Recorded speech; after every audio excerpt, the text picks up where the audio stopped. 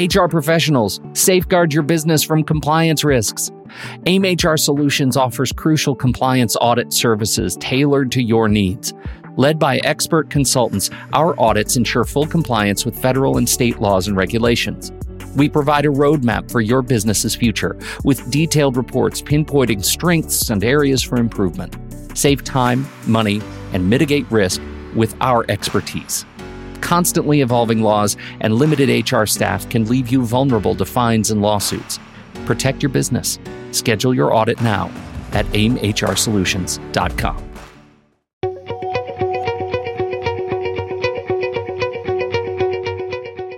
Welcome to Human Solutions, simplifying HR for people who love HR from AIM HR Solutions on True Story FM. I'm Pete Wright, and it's L&D week. Learning and development can transform how your employees feel about their role in the company. When we think of the benefits of training or education and development, it's often not just a dollar amount. Instead, it's the organization's culture, recruitment and retention efforts, and many other hard-to-measure aspects of the organization. What we know is that more dynamic and strong-performing companies often have a positive learning culture. This week, Jen Moff, our very own VP of Learning and Development, joins me to remind us what we're missing if we're not focusing on L&D.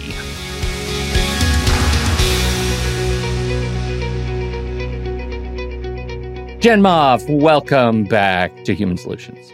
Pete, thank you for having me. It's always a pleasure. Jen, would you give us an overview of an L&D program? Like, what is the high-level overview of what a good L&D program looks like in an organization? How do I know it's working? Let's start with what L&D is. Yeah. Basically, it's a function that is sometimes found within human resources or people and culture departments that is focused on empowering employees with knowledge or skills to drive business performance, essentially. That's what it is. So How do we do that? We do that by a couple of things. First part is research, and that comes in the form of identifying where gaps are in terms of that knowledge and skill. So we can partner with companies to come in and do a training needs analysis, and when that happens, we learn what's actually going on and what we think might be going on underneath it all. And we create some solutions for them. Solutions can look in like many different things. One way we can provide a solution is through coaching, because that's part of development. Another way is through some consultative services. We can also do trainings, like we're typically thinking of anyway with training departments. We can also create job aids. Here's a great example of a job aid. So when you are driving somewhere, and especially here in Boston, for those listeners here in Massachusetts, downtown, it can be really challenging to know when you can park someplace in certain boroughs. So there's signage that tells you, this is available at this day and this time. Here is the code that you need to enter on this website. That sign is a job aid. Job aids are tools that are used in strategic situations where you are not expected to remember the information, but it shows you how to operate in that environment. So that's actually something that we do. Yeah. Building signs. Well, we wouldn't actually manufacture them. There are far and away better people that do that. You don't have like just a giant rolls of paper and markers, and I feel like it's that and the under the sea dance is coming. I have a vinyl manufacturer back in this little room over here.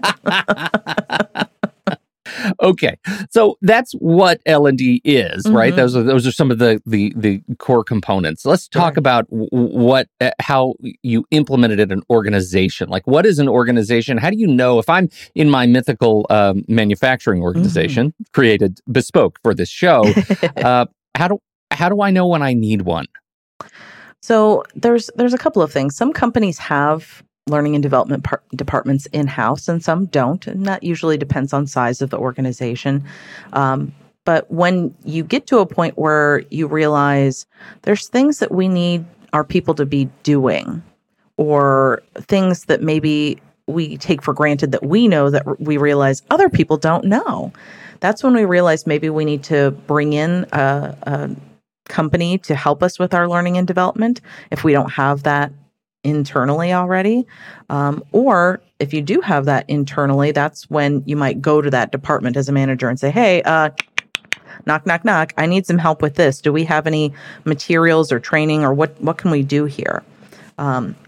In a very kind of basic sense, say I need to learn how to use Excel for my job.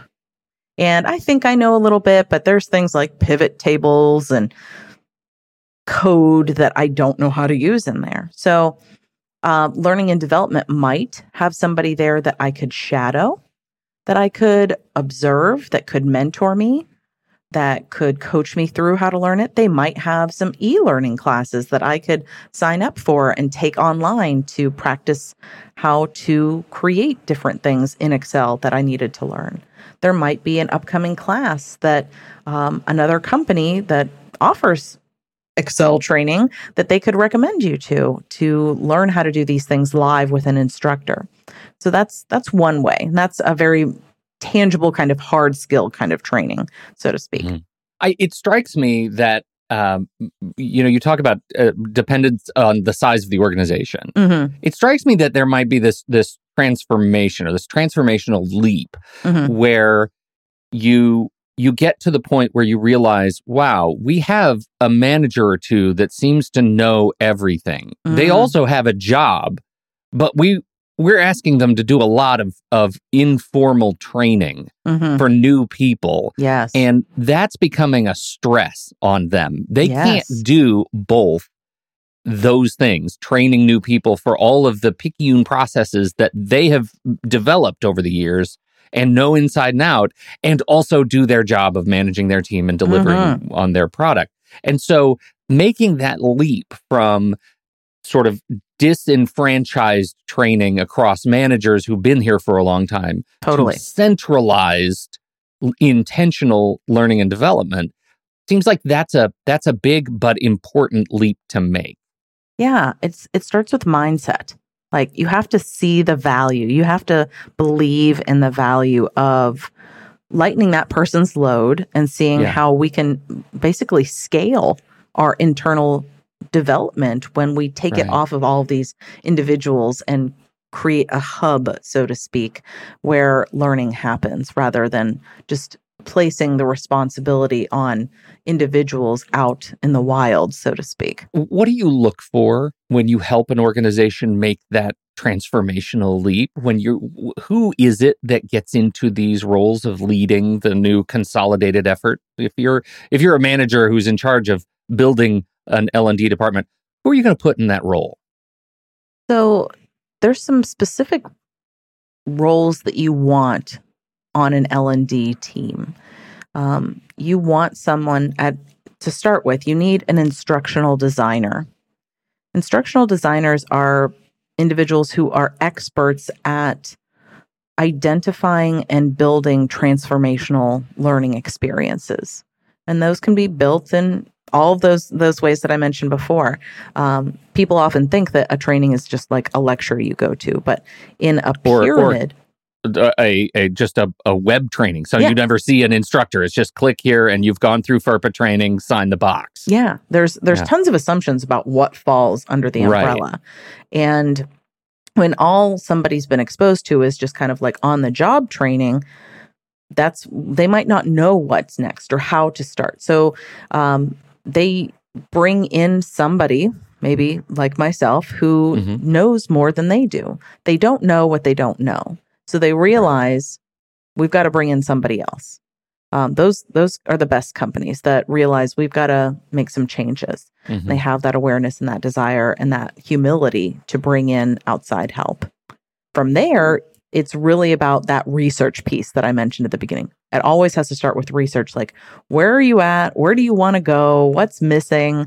What resources do you have? What things do you need that you don't have?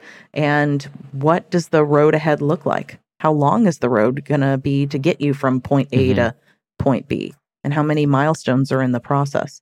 I think it's the reason I want to start that part of the conversation with your insights on a new organization trying to develop learning and development, because I feel like you're still at this very aspirational stage. Like we don't know what we don't know, but we do know that there are lots of benefits on our existing staff if we start to consolidate these efforts and really formalize training, so we all end up knowing the same things and do our jobs better. But we're also on the heels of a considerable down cycle for many companies who have been struggling, and L&D feels like it's constantly on the block of decreasing investment over time. And that takes us to this next part of the conversation, which is what is the impact on an organization when you've had L&D and then you take it away? What do you lose? What are you forgetting by making those choices? Pete, I cannot talk about this enough. So basically, you could superimpose any other department on that same situation. If you take away any department that has been relied on to do what it does and does well, and they aren't noticed because they're doing a good job, when you take them away, all of a sudden things will start breaking. So, for example, part of what L&D does is to think about like operational processes too. That's something that we also notice. Do you have the right technology in place? Do you have the right workflows here? Those things all need built. A lot of times for a company, say you're at like 50 employees or so, you might not have your own internal department. You'd bring in some outside firm or consultancy to help. And that works for a while. And that supports the goals and the initiatives. And then you're like, you know what? I think we're doing okay. We don't need you anymore. And so you go back to doing your own thing. Just 50 of you, no outside help. And without having a guidepost, without having someone in the driver's seat, it's like getting in your car in a city where you don't know where you should be going and saying, I need to get to the nearest, gas station, but you don't have a map and you don't have GPS. You're just going to be driving around aimlessly and hoping that eventually you'll get there. And you might. You absolutely might. There's plenty of gas stations around, but have you gotten there efficiently? Have you saved yourself time? Have you saved yourself gas money? That's where having a designated department who can lead and optimize and prioritize things creates value. As not to put too fine a point on it, but when you are going through all of the ropes of driving around town looking for a gas station, when you don't know where a gas station is and don't have the tools to find a gas station, that leads to organizational burnout, right? I mean, that leads to the kind of frustration we talked about just last week. In saving your people the frustration or causing them the frustration by not giving them the tools to do the job. You make a great point, and it kind of goes back to like even there's a gentleman by the name of Jean Piaget, and he's an expert in early childhood development. And I took some courses on that in school, and part of the tie-in there is children need structure. They need guidance. They need something to look to for leadership to feel safe in the world. And at our heart, we're all just big kids. I mean, we've grown up. We have more adult bodies. We have more mature mindsets and mental and emotional health. But that need is still there, having some kind of beacon to guide. So without that impacts feelings of safety in the workplace. It's very nuanced and very subtle, but it's absolutely there. Another thing that you said that I'm really connecting with, and it reminds me of, I did a presentation once for a local SHRM organization, and I was presenting with a former Special Forces service member, a frogman, cool. And he had this way of talking about what learning and development did for larger organizations in particular that has stuck with me now for 20 years. And he didn't attribute it. It's not his quote. He said, this is just sort of the axiomatic awareness of what we do in special forces is like preparedness is not being able to see what's out on the horizon, right? Or even what's out beyond the horizon. Preparedness is being able to look out and see what's beyond every horizon. And to me, that connects directly back to our learning and development needs, right? When you talk about working with individual departments, divisions, functions, and helping them focus on what's out on the horizon, to be the eyes to say, hey, I can help you. If you can't do your job, let's find the tools, technology, resources, get them in place, and help you learn to use them better and be functionally efficient. That's a really powerful message that risks being lost in times of downturn. Yeah, absolutely. People think, oh, training is just this thing that we check a box on, that it's gotten this reputation somewhere along the way that, oh, we need to get some training. We'll do this one-off and that's it. But that's not it. It's not a box that you check. This is, there's a huge difference between companies who are embracing learning and growth as a core value and those who do not. My kids go to or when they were younger, they're so old. They went to a local outdoor skills survival camp, right? Oh, cool. It was very, very cool. And the motto of the camp for many, many years was something that turns people's heads, I think, negatively at first. I'm just going to tell you what it is and see what your face does. Okay. You're doing it wrong. Do it better. The intention behind it is when you are, carving something with a large knife, when you are doing so, and you're doing it in a way that is dangerous or inefficient to others around you, right? Or you're never going to start a fire if you do it that way. Let's find a way to work together to do it better.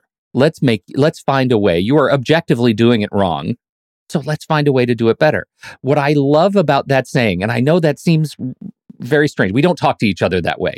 But what I love about it so much is when you talk to each other that way enough, it becomes a part of the culture. And you start to think, if there is a way for me to do it better, I would like you to tell me that I can do it better. Oh, and that is what learning and development is. Yes. Is an organization saying, I can help you do it better. Yeah. Let's do that. And that requires, willingness and humility and curiosity, those muscles that we talk about time and time again to grow and build. I love evolving, but I also recognize that that's what put me in this work that I do. And not everybody feels that way. Not everybody embraces change in the same way that I do.